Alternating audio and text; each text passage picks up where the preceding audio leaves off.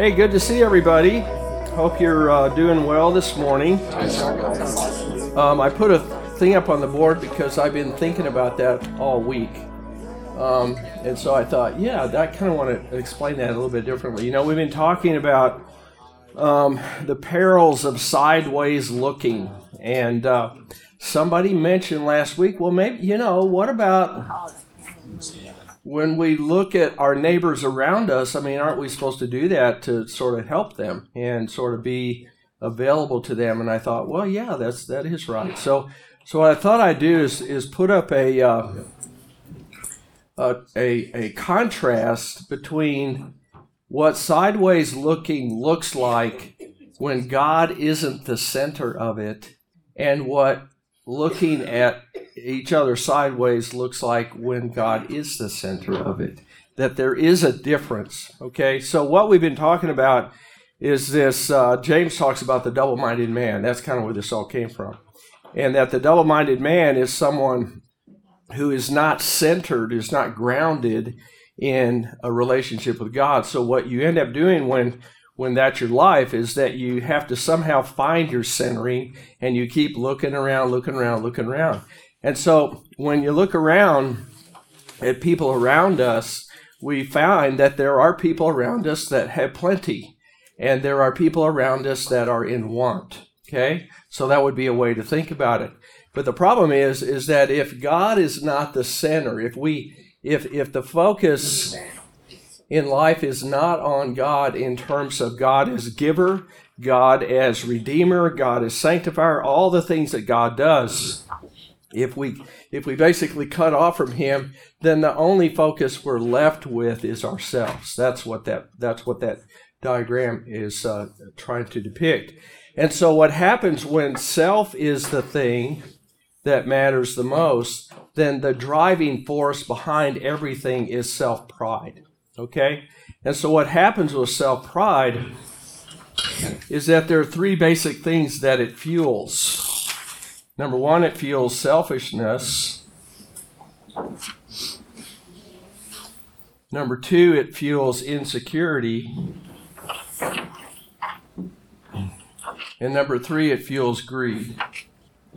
So that what happens then is that when you encounter, or you're looking back and forth, and you see people who have plenty, then the reaction that you have to them is either one of envying other people, in the sense of, well, gee, how come they have more and I don't, right? Or there is the feeling, if you look at people in want, what happens is that you start feeling pretty uppity. I'm glad I'm not like him, right? I mean, neither one of those responses is God-pleasing, and they reveal a lack of God being the center post in a person's life. Now, what's interesting to me is that when God is the center, then what happens is that, we're still aware of people around us, and we're aware that there are some people that have plenty, and there are some people that are in want. That may from time to time be any of us, right? But the response is different, because when you're looking through the lens of God as the one who's the center of your life, what happens is that in turn allows you to respond differently to the fact that some people are greatly blessed. And so when some people are greatly blessed, what is it that we can do is that we can rejoice with them. I'm so glad that God has blessed you. I'm so glad that you're being a blessing to somebody else. I'm so glad that you're positioned in such a way in life that things are going well for you. That's awesome, right? At the same time, when we see people in want, we can respond with compassion. It's not a case of better than or less than. It's a matter of saying that God has blessed me in order to be positioned to be a blessing to you. All right? And so just kind of an interesting way to think about that in terms of this idea of sideways looking, that we can indeed actually, and we ought to, be noticing people around us. But the issue is what is our response to that, right? how to respond in such a way that reveals the fact that God is the grounding. God is the centerpiece of that, if you will. Okay, any thoughts about that? I'm springing it on you the first time. I've been thinking about this for 4 days, so just so you know. Usually I think about these things during the sermon, but I actually listened today. So, yeah, well, I was half listening. So, yeah, Richard. What comes to mind is in our culture, and I used this about 10 years ago in my class. We were talking about persuasion. Yeah. And McDonald's advertises, "You deserve a break today." You deserve a break today. Thank you. I do. And Yes. I asked my students, I said, "How does the cashier deserve whether you deserve a break?" Yeah. Because they have no way of knowing. Right. So I think that use of that word "deserve" does fuel that. Yeah, I mean, almost all of the advertising today that seems to be geared toward us today is the idea that whatever you have, you deserve better. You deserve more. And it kind of does, doesn't it kind of sort of triggers something in us? I mean, there's a reason why they keep using that messaging, and that's because it works, right? It does sort of tap into a certain level of dissatisfaction that we would all have, maybe on some level, and that we think, well, yeah, you're right. I don't have enough hamburgers in my life. You know, I don't have enough milkshakes in my life. What's wrong with me? I mean, you know, and you start focusing in on self, right? Instead of thinking in terms of, you know, maybe there's a reason why God is protecting me from McDonald's. Maybe there is, you know. I mean, you think of it that way, right? Is that when this is the centerpiece, it changes your thinking. It affects it in such a way that you're not resentful. In fact, you're grateful. Now, you might be gritting your teeth while you're grateful. You might well be, right? But that's a whole different way of looking at your life and what your life is about and what it means than it is over here. Okay? So anyway, I just thought that's kind of a simple way to illustrate, I think, what this is all about in terms of what James is really talking about. Okay, so let's get into, let's see. You know, last week, now some of you have been getting texts from me. Have you noticed my emoji etiquette has improved? Have you noticed this? Yeah, I'm working on that. I just want you to know that if you get a text from me and it ends with an emoji, I'm doing that on purpose because I'm learning how to stop the conversation and not have it go on forever and ever and ever and ever and not offend you or make you feel bad. Okay, so that's that part. Okay, let's get into what we talked about last week. 5 things. Number 1, we are preserved in faith in order to be a blessing. So we've kind of taken that word perseverance is what James uses. That's translated as perseverance. And we sort of shifted a little bit now, moving it out of the idea of perseverance as if somehow you have to be strong enough to persevere. That seems to always be the emphasis. But when you look at terms of God being the center of your life, it's not really up to us in that sense. It's more that God is filling us, right? He's the source of it. And so in that sense, we are preserved in faith in order to be a blessing. And always the idea that it's not just you have it, oh, I'm so glad you have it. It's you have it in order to bless others with it. Okay, number 2. Generosity flows out of a grateful and humble heart. So let's kind of put some of these up here because I want to add that to it. Okay, humility, right? Generosity. So notice I'm putting these down as opposites of those. What would be the opposite of insecurity? See, insecurity, what comes out of insecurity is the fear of not having enough, right? That's what drives people to hang on to stuff so long, is to say, well, Yeah, but if I give it away, then there won't be enough for me. Okay? So what would be the opposite of insecurity? And don't just say security. Okay, I get that. That would be the easy answer, right? If we focus in on that, what's underneath this is a feeling of not enough. Yeah, Christina. So, enough? Yes! Very good. Enough. Whoops, if I could spell it, that'd be really good. E-F. Whoa, I don't know where that came from. Enough. Right? Enough. Yes. All right, and interestingly enough, the Bible's word for enough is sufficiency. That what God provides is sufficient. Goes back to the Old Testament. People, children of Israel going across the wilderness, they ran out of water, they ran out of stuff to eat because, they didn't have McDonald's out there. And so anyway, what did God provide? Manna, remember? And so what was the deal with the manna is go out and gather enough for the next 24 hours, right? Except on the Sabbath and twice as much. But that word enough, the Hebrew word actually means sufficient for. Sufficient for. So see, God provides sufficient for you, whatever that is. Okay? And that's what comes out of an attitude that is fueled by gratitude. But that all is possible because God is the centerpiece. I kind of think maybe, what if a person was an atheist and totally rejected God, could they still have gratitude in their life? Could they still do some of those things? Yeah, they can, but it's from a different motivation, right? Because ultimately what happens is a sinful nature kicks in and says, what's in it for me? When do I get the payoff, right? When do I get whatever's supposed to come back to me in the form of equal or greater blessing, right? And so when you're motivated this way, it would be nice to have something come back that would be equal or better than what you gave, but that's not what it's about. What's about is you've already been blessed. And so here's an opportunity to be a blessing to somebody else in some way. Okay? All right, good thoughts? Good.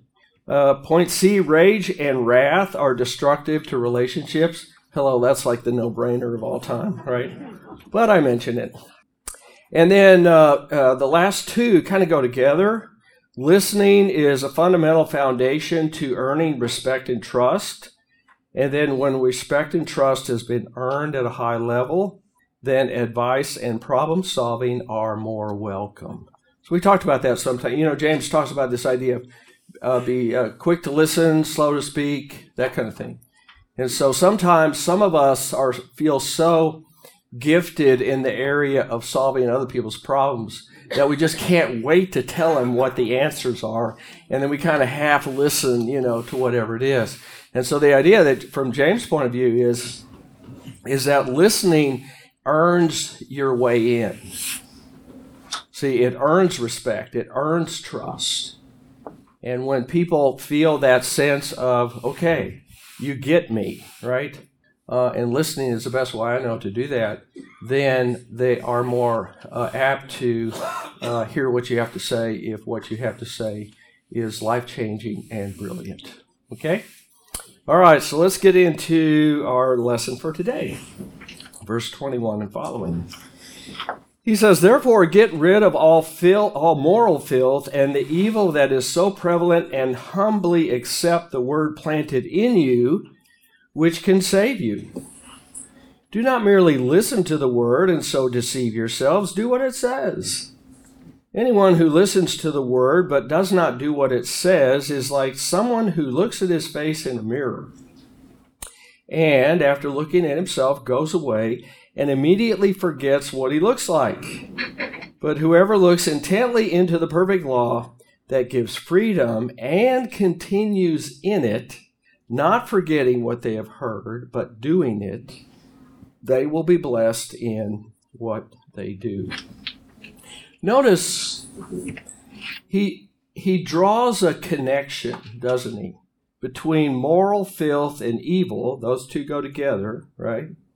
There's a connection. It's like he's drawing a line between them. And that last phrase there where he says, the word planted in you which can save you. Could a person's life of immorality cause them to forfeit their eternity? Could that happen?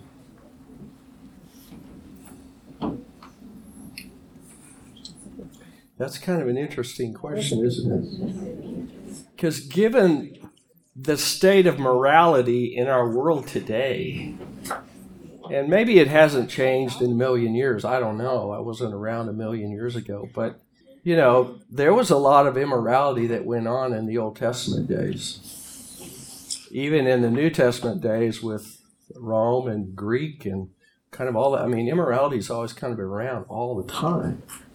But what James seemed to be saying is that how you live your life in terms of the behavior that you do and the priorities that you set and kind of all that stuff is that it could deteriorate the strength of the word in you to the point where you would say, I don't even think I believe in that word stuff anymore. And I think there's a lot of people that have gone down that path, right? They sort of become desensitized, if you will, to evil around. Again, I kind of think of that of movies, for example. When I was a kid, what was rated X, which I, of course, wanted to see, but is probably G today, or GP, or GP13, or whatever it is. I mean, that's how desensitized people have become. And it's not just in terms of whether sex is happening on the screen, but it's also the language, and it's also all of the stuff that goes with that. And what happens is it dulls the conscience. It dulls our sense of what's right and what's wrong, and what's good and what's bad. Okay? So James is pointing that out. He says that's why get rid of it. Don't have anything to do with it. And the Greek word there is not just, get rid of it. It's like, cast it off, right?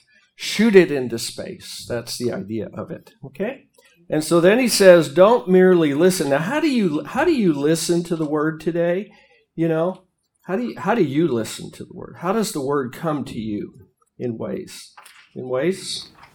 How do you listen to the word? So, of course, yes. Of course, yes. When you say listen, like actively listening in terms of I'm hearing this today. Yeah. And that doesn't mean I just leave here today and then, okay, go about my business. Mm-hmm. I have to give this attention with intention. So this is an application. Yeah. So that's why he's advocating for that idea, that if you hear it, then you let it sort of settle inside and you sort of mull it over, let it brew. Some people say brew. Some people would say seep, let it seep. Certain theme here a bit liquid. But then you do it, right?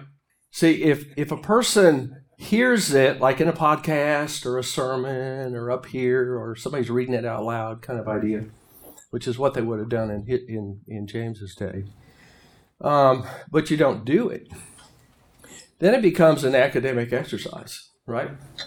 And there are a lot of people today who treat the word that way. They don't necessarily believe it's God's word, but even if they did, it's more of this idea that, well, I got through it.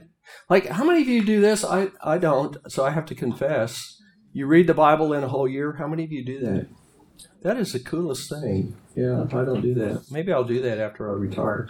But right now, I'm jammed with everything, I think. But it's the idea that you immerse yourself in it. You swim in it. Let's use that word, right? Because he says, look in verse 25. Whoever looks intently at the perfect law and continues in it. So think of wading around in it, sloshing around in it, swimming in it. Like a dog rolls in mud, do that, right? It'd be sort of like that idea, right? So that it sticks to you. And I would argue that having conversation with other believers about it is a great way to do that. And the best way is for you to come up here and teach it. Ah, yes. That will get to another topic. Yes.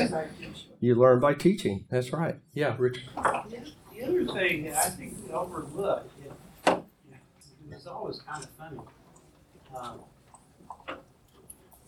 When you start a lesson in class, you were going to read something, and you always have a kid that says, "Well, I've already read that." I've already read that. Yeah. And so, then you would say, "Well, how many times have you watched your favorite movie?" "Oh, I watch it a bunch of times." "Why do you do that?" I know. Well, then I notice new things. Yeah. The same thing is true about the Bible. This is very true. Yeah. How many times has anybody read the story of David and Goliath? I don't know what the number is. But, tomorrow I may open up that and read it, and all of a sudden, wait a minute. Yeah, the light comes on in a different way. Sometimes it does do that. Yeah. So what is this about this? I don't know. Have any of you done this? Where you look at yourself in a mirror and then you walk away and immediately forget, or maybe you wanted to forget, I don't know. Yeah, I don't know if anybody actually does that. Most of us are cringing as we look in it, right? But his point is obvious, is that it is either a sort of visual moment, and then, I think about other things and walk away, okay? And the next thing you know, that moment is totally lost. And that's what happens with the Word sometimes, is that we get into the Word and maybe even have an aha moment, and then life happens. And then all of a sudden, that whatever that was is gone. Now, yes, the Holy Spirit is floating around too in you with this, but I think what he's really talking about here is this idea of the stability of that Word and the constancy of that Word and consistency of that Word. Because what the Word does is it draws us closer to God. And at the end of the day, we can't get enough of that. Okay? Yeah, Carl. You mentioned walking through the Bible in a year. Yeah. I did that a couple of years ago. And actually, I want to recommend it because it only takes about 20 to 30 minutes a day.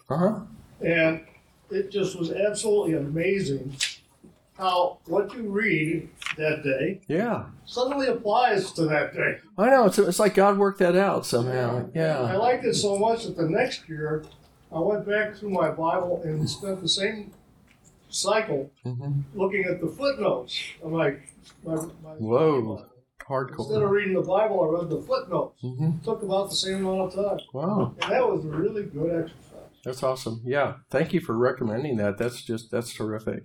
Well, let's go to the next top of the next page then with verse 26.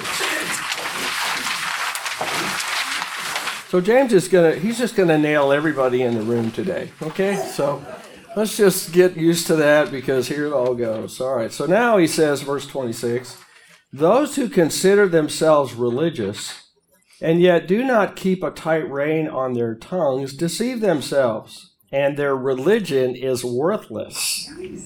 Religion that God our Father accepts as pure and faultless is this: to look after orphans and widows in their distress, and to keep oneself from being polluted by the world. Okay, after reading that, does anyone here consider themselves religious? Not a chance, right? Okay. Now, there's kind of two ways to take this, keep a tight rein on their tongues. One way would be that he's going after gossip, okay? Or as some people say, sharing. Okay.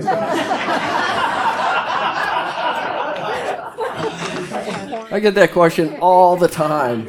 Well, like, how do I know? I just want to share my feelings. I just want to say how I feel. I have to have some way to process this openly and verbally. I have to do that. And so I don't know where that line is. I have no idea. Because if I did, I probably wouldn't be in business as a counselor. So that's, yeah. All right. But that's one way to take this, keep a tight rein. I don't think that's what he's talking about here, because he hits that later. Okay. The gossip thing is going to come up later in James. But one of the commentaries that I used here, it thinks that what this is the idea of opinion giving in a religious sense versus quick to listen. See, before he said, be quick to listen, slow to speak, etc. Okay, and so what he's kind of going after here, and we'll see it in the next section of the scripture, is he seems to be addressing what happens in the religious meeting. It might be in the synagogue, or it might be in somebody's home. And so there was apparently this people that felt like they were the authority, the religious authority for everybody else, and they had all the answers to everything. And so what would happen is that then those who would consider themselves as such would be quick to speak and offer their opinion about something, and it wasn't welcome, nor was it even true. Okay, so that seems to be, but you could take it either way, because the gossip thing also is very destructive to a religious setting, right? But then notice what he does do. He points out then what is a pure and faultless approach to your spiritual life or to your religious life. He says, again, it's not just what you say, but it's what you're doing, right? What are you doing? Well, you're looking after orphans and widows. Now, why them? And it's not assuming that it's only them, but for sure it's them. Now, why them? What would be significant about that particular group of people, two groups of people? Yeah. In that day, the ladies couldn't work. No means of support. Yeah, if you don't have family or some sort of social network around you that would include that, then for sure, if you're an orphan, you're probably going to end up on the street being kind of somebody that would have to steal in order to live, kind of idea. And then if you're a widow, very often widows ended up going into prostitution because that was the only way that they could survive. So again, it's the idea that we look around, he's saying, to look after people who cannot look after themselves, right? It's people who have no means. Now we would say, okay, well, what about today? Because today there's a social network, there's network, and there's churches that help out, and there's all kinds of things. So is there any group that would fit into that category of those who cannot provide for themselves?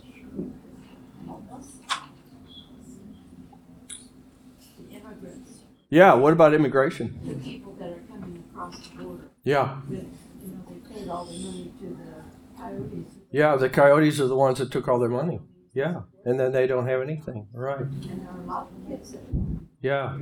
not here. And so, and this one gets into all kinds of quicksand in terms of, do we welcome them? Do we not? Should we close the border, open the border, have points of entry, all those kinds of things. Irrespective of that, what the Bible would talk about is once they're here, we treat them in some way. Now, there is some issue about whether or not the sheer number would overwhelm our capacity, okay?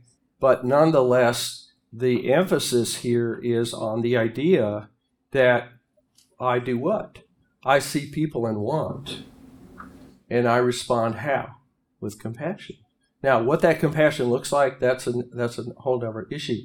But in terms of this whole side of it, is that God would have something to say about that. Yeah. I think it's less about the who and thinking about going at the very end and start with the lens of who are the people that they're not going to be able to pay you back.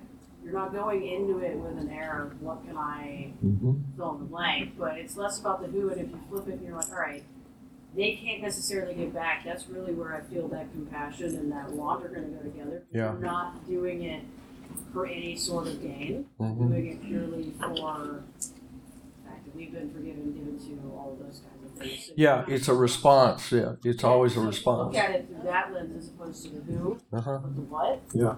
Makes it a little easier not to see color, gender, race, all that kind of stuff, and more just truly what the need is at its crux. Right? Yeah, yeah. It really gets into sensitive topics, doesn't it? The Bible has kind of an annoying way of doing that. Yes. I always have problem I'm very tender-hearted, so whenever I see like a person begging or beg whatever with her children or whatever, I mean, my heart really goes out, you know. Or then if you see somebody else, at least they don't, you know, they don't want you to give. Oh yeah, like they don't want you to support that. Yeah, I know. Yeah. And then you wonder, well, are they going to buy alcohol or drugs with it? You know, I mean. Yeah, some might. Yeah, some might. So could you be compassionate and say no to someone? Or does compassion demand that you say yes to every need that is presented your way or that you see? I think we have to have it starting hard. Because going back to the immigration thing, a lot of people are being brought into the country, yes, by coyotes, but a lot of that is also human trafficking. Some of it is, yeah. And so if we close the border in some places, have points of entry, can we help control that and save people from getting into whatever entities might be trying to put them into that human trafficking here? Yeah. Sometimes saying no feels like a lack of compassion, doesn't it? Or putting limits on something seems like that. So some of it is, I think, the attitude in which we do that, and the manner in which we do it as well.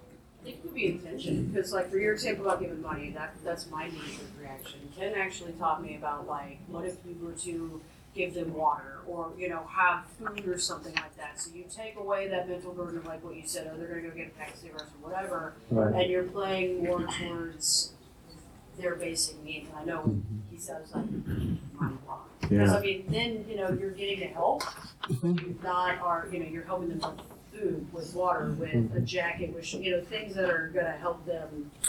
Yeah, so that's one of the, for those of you in the early service when we went through the state of the church, you saw the list of things that the church does. And so one of the reasons why we do that is because there are organizations in our community that will vet people to make sure that if you give money to something, that it actually goes to what it was that was stated that they would go to. And it doesn't just go to overhead, but it actually goes to the need. And so that, in many ways, is a great way to do it, because then that way, those are people that have resources to be able to do the discernment thing, where you and I, you know, wouldn't necessarily be able to go.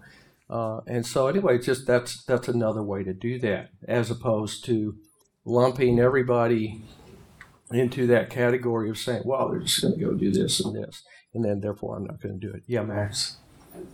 In answer to that question, you know, is kind of relating back to Scripture, you know, what should we give or not? You know? Yeah. I know Scripture said, give what you're able. Yeah. So each person is to give what they're able. Sure. So the widow, she gave her might, you know, but we're blessed with a lot more. So, you know, Yeah. I don't think it would stretch us too much to give what we're able, even if it is a person that, you know, whether you know they're legitimate or not. Right.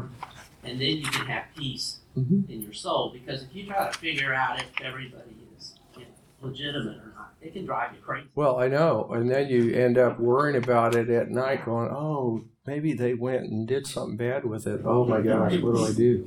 You know, you think about that with your kid's allowance. So, you know, that would be, yeah, one more, Richard, when we move on. I think the other thing is that each of us has our view, and so there are things that I see that are, we'll say, want, injustice that Yeah. I respond to. Yes. Okay? Uh-huh. And then, you know, Susan may see something entirely different. Right.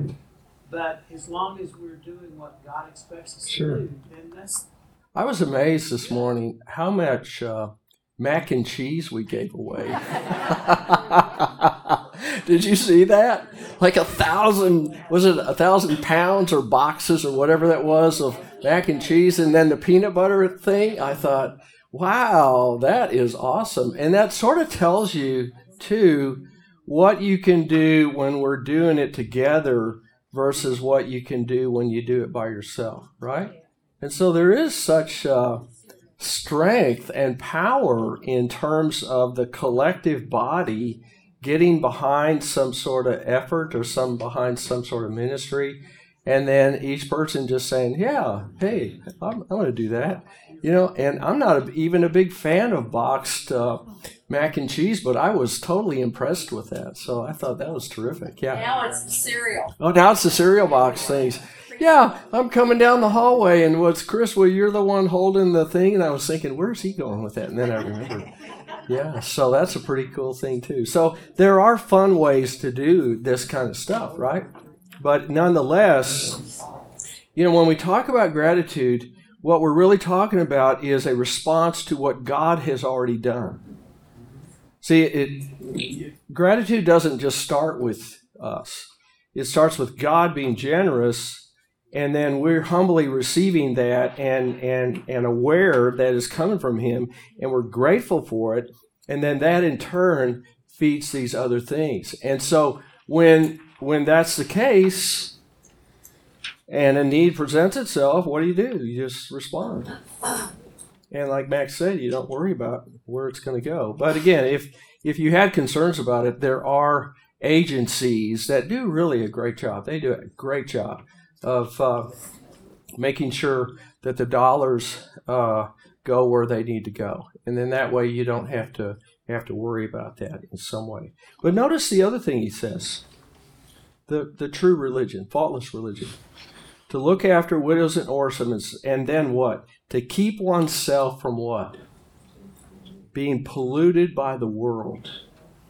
That's a statement about the condition of the world, is it not? Right?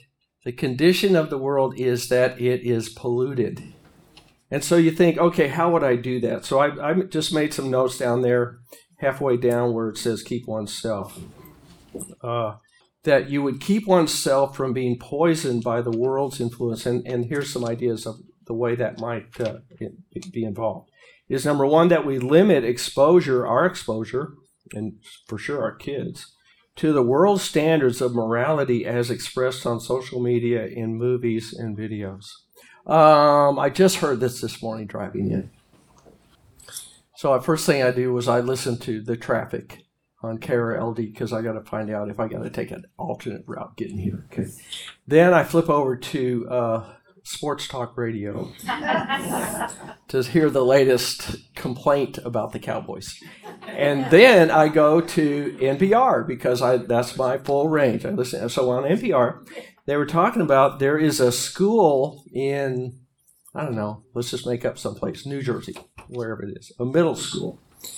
And what they noticed was that during the school day, all these middle school kids were saying, excuse me, I have to go to the bathroom 8 times a day. And what they discovered was they were going into the bathroom, standing in front of the mirror and making TikTok videos. Because I guess you can do that. I guess you can do like this or however you would do it. Okay? So what do you think the school did? They took down the mirrors. And it cut that in half. All right? So there you go. TikTok is and there is a lot of morality that is being, low-level morality that's being expressed on TikTok. So that's something to be aware of. Number 2, standing up for conservative biblical positions on marriage and sexuality.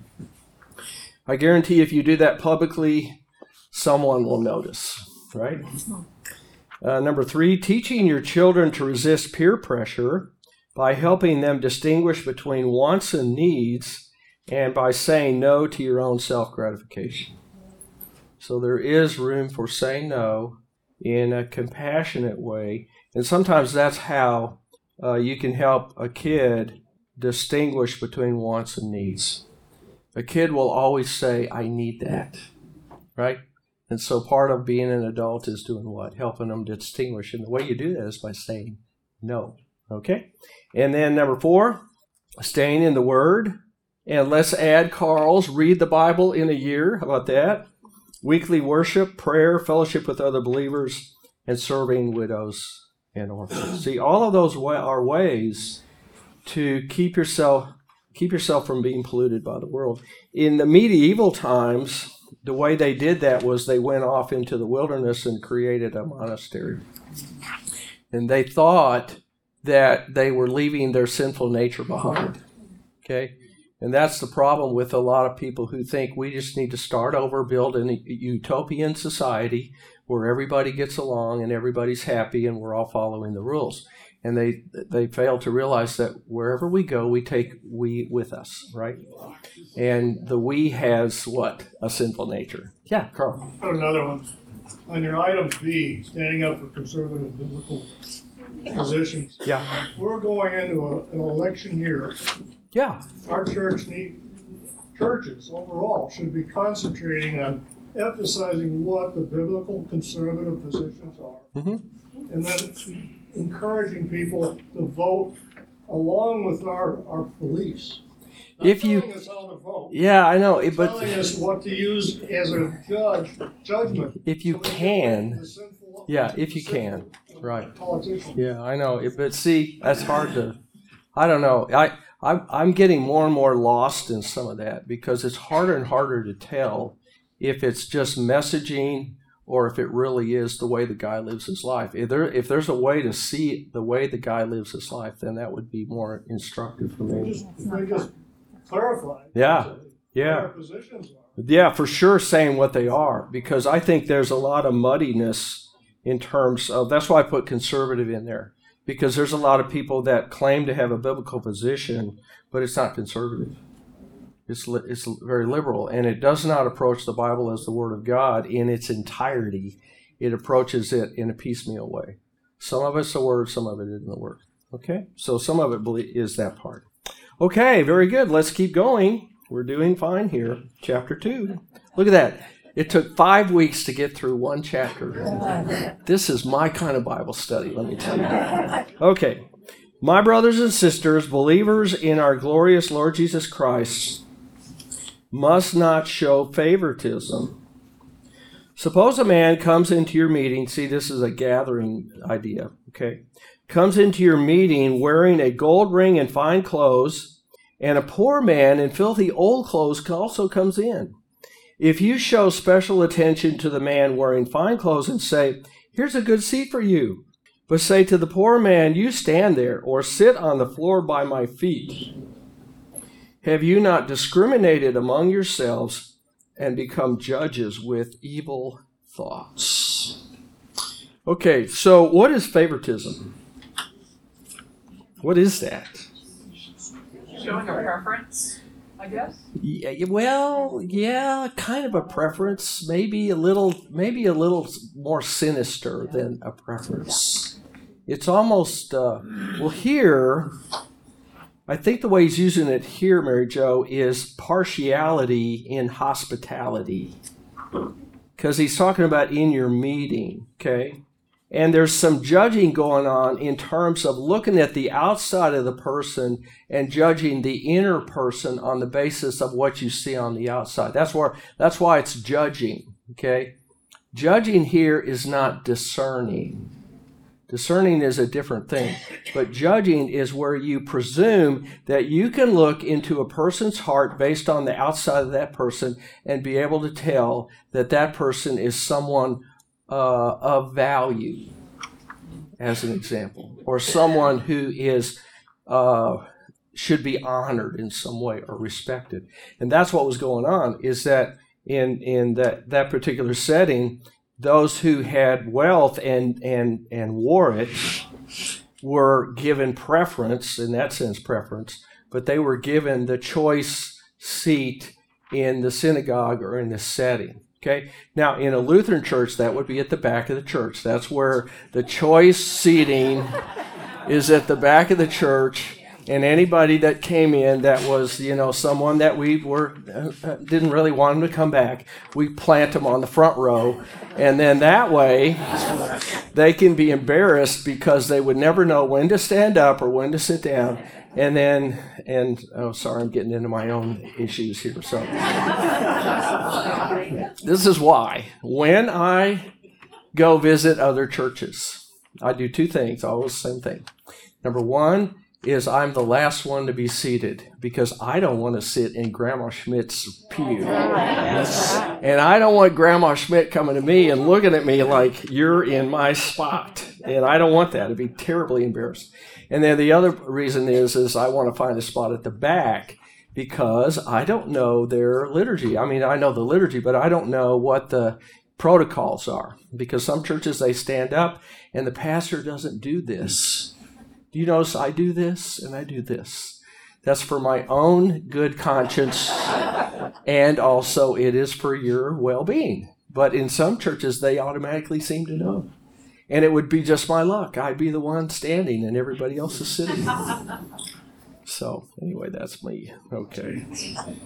So he says, have you not discriminated among yourselves and become judges with evil thoughts? So see, it is kind of interesting that I wonder if he's not necessarily speaking ill of judging, but is judging with evil thoughts, right?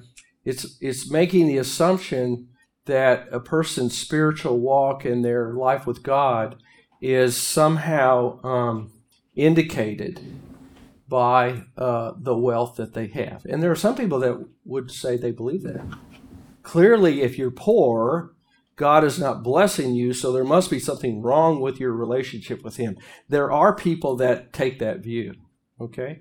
But I don't know if that was the viewpoint here. I think it was a little bit more of a comfort zone thing, that if somebody was, well-to-do and they dress nice and they smell nice, all that kind of stuff, oh, yes, we want you to come in our group. Okay? So my question down here is, in a Lutheran worship setting, how is this likely to play out? In other churches, of course. How's that likely to play out?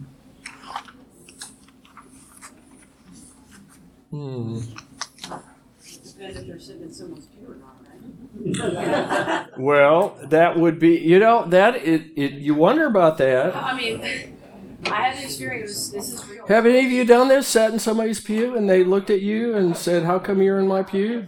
Someone sitting in our pew. You have a pew. Karen was talking to him, and Kim was nice, and I was not. And come to find out, it was Pastor Lee's dad. Pastor Lee's dad sat in your pew? So I'm just sitting there burning holes in the back of his head. And then he gets up and introduces himself, and yay. Yeah, that was a great moment of... Curbing moments. It's a Godsmack. You earned a lot of guilt that day, boy. Good thing we had communion that day. Yeah, geez, use it all up. Yep, Karen. Well, this is not in the church setting, but I think it can relate over. Is that on Fridays I go, most Fridays, and meet with a lady who's, I help her practice English. She's an immigrant. Yeah. She's now a citizen. So, you can kind of maybe, feel just a little good. Well, sure, of course. You go to, it's in a library, yeah. a nice library, Uh-huh.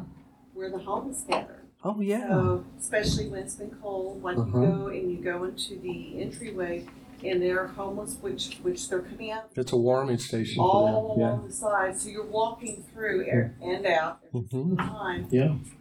And it doesn't always smell so good. Right. And then you're like, well, I don't want to be this snooty person who's looking past everybody. Yeah. I've also been a person who's been robbed at gunpoint twice. Sure. So little trauma there.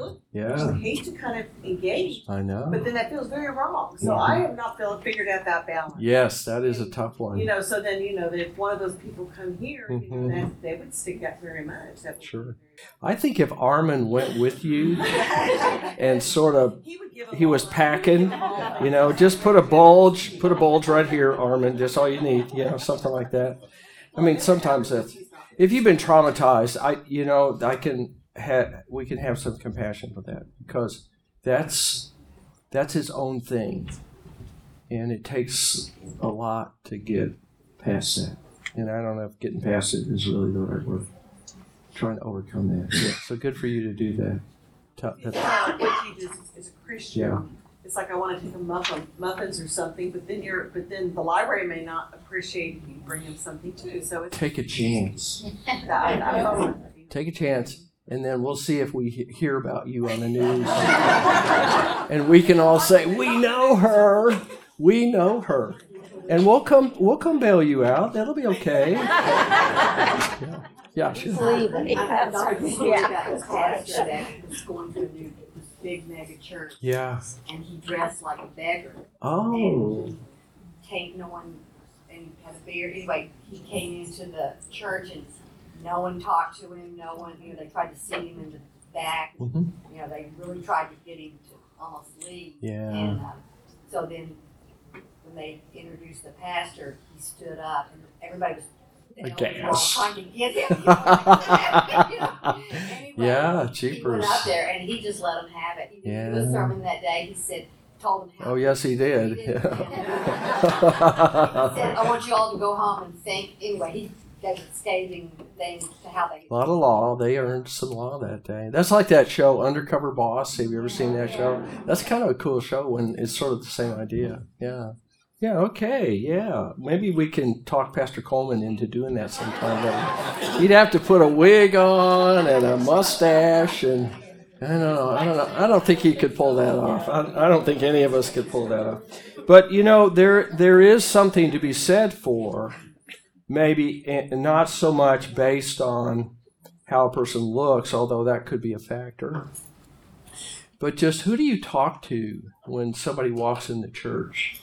Do we only go to people we know and are comfortable with and have some relationship with, and then people that you don't know and maybe they're visitors or maybe they are just members who only come on Christmas and Easter and you don't even know their name, and you go and you're reluctant to go up and talk to them? See, that kind of would hit us, wouldn't it, in maybe a little bit more significant way. One of the things about this church is that if you join this church as an introvert, 20 years later you'll be an extrovert, and I'm witness to that. I'm way more outgoing than I ever used to be, but that isn't how it was when I first came. I was so shy, and plus I always tell people that unless I've seen you in the hospital, the nursing home, my counseling office, or in some other area, if you're not wearing your name tag, I don't know you, okay? So it would be helpful to me sometimes, and I've been here for over 20 years, that there's some people that I don't know. I know most of everybody in here, but there's that reality as well, is that sometimes we say, oh, everybody knows me, I don't need to wear that. Well, everybody knows your face, but not everybody knows the name to put with that. And so if you don't know it, you don't see it, then there's not a way to connect something in common that we have with each other. And that's just another way that you can connect with people that you don't know. Yeah, Doris. I was talking to somebody one day about I had introduced myself to someone I didn't know. Yeah. Was in church. And this person said, she says, I just don't like to do that because then sometimes I find out they've been members forever. Yeah. I said, well, so what? Yeah. You don't know them. Yeah. And the other person that gets kudos is Jerry Becky. He is the friendliest. You shake hands with everyone. Oh, Jerry. Jerry. See? He is Mr. Greeter. No good thing goes unpunished. Now the standard is up here, and you have to be friendly to everybody, Jerry. Okay. But, again, it's some of that stuff, too, is that it's not maybe judgmental, but it comes off that way, because what happens is people that don't have somebody come up to them feel like, God, that church wasn't very friendly. They didn't want me there. And that's probably not true at all. In fact, I know it's not true, but the perception is. And so we want to make sure that we're not feeding that perception. Yeah, one more, Carol, and then we'll be done.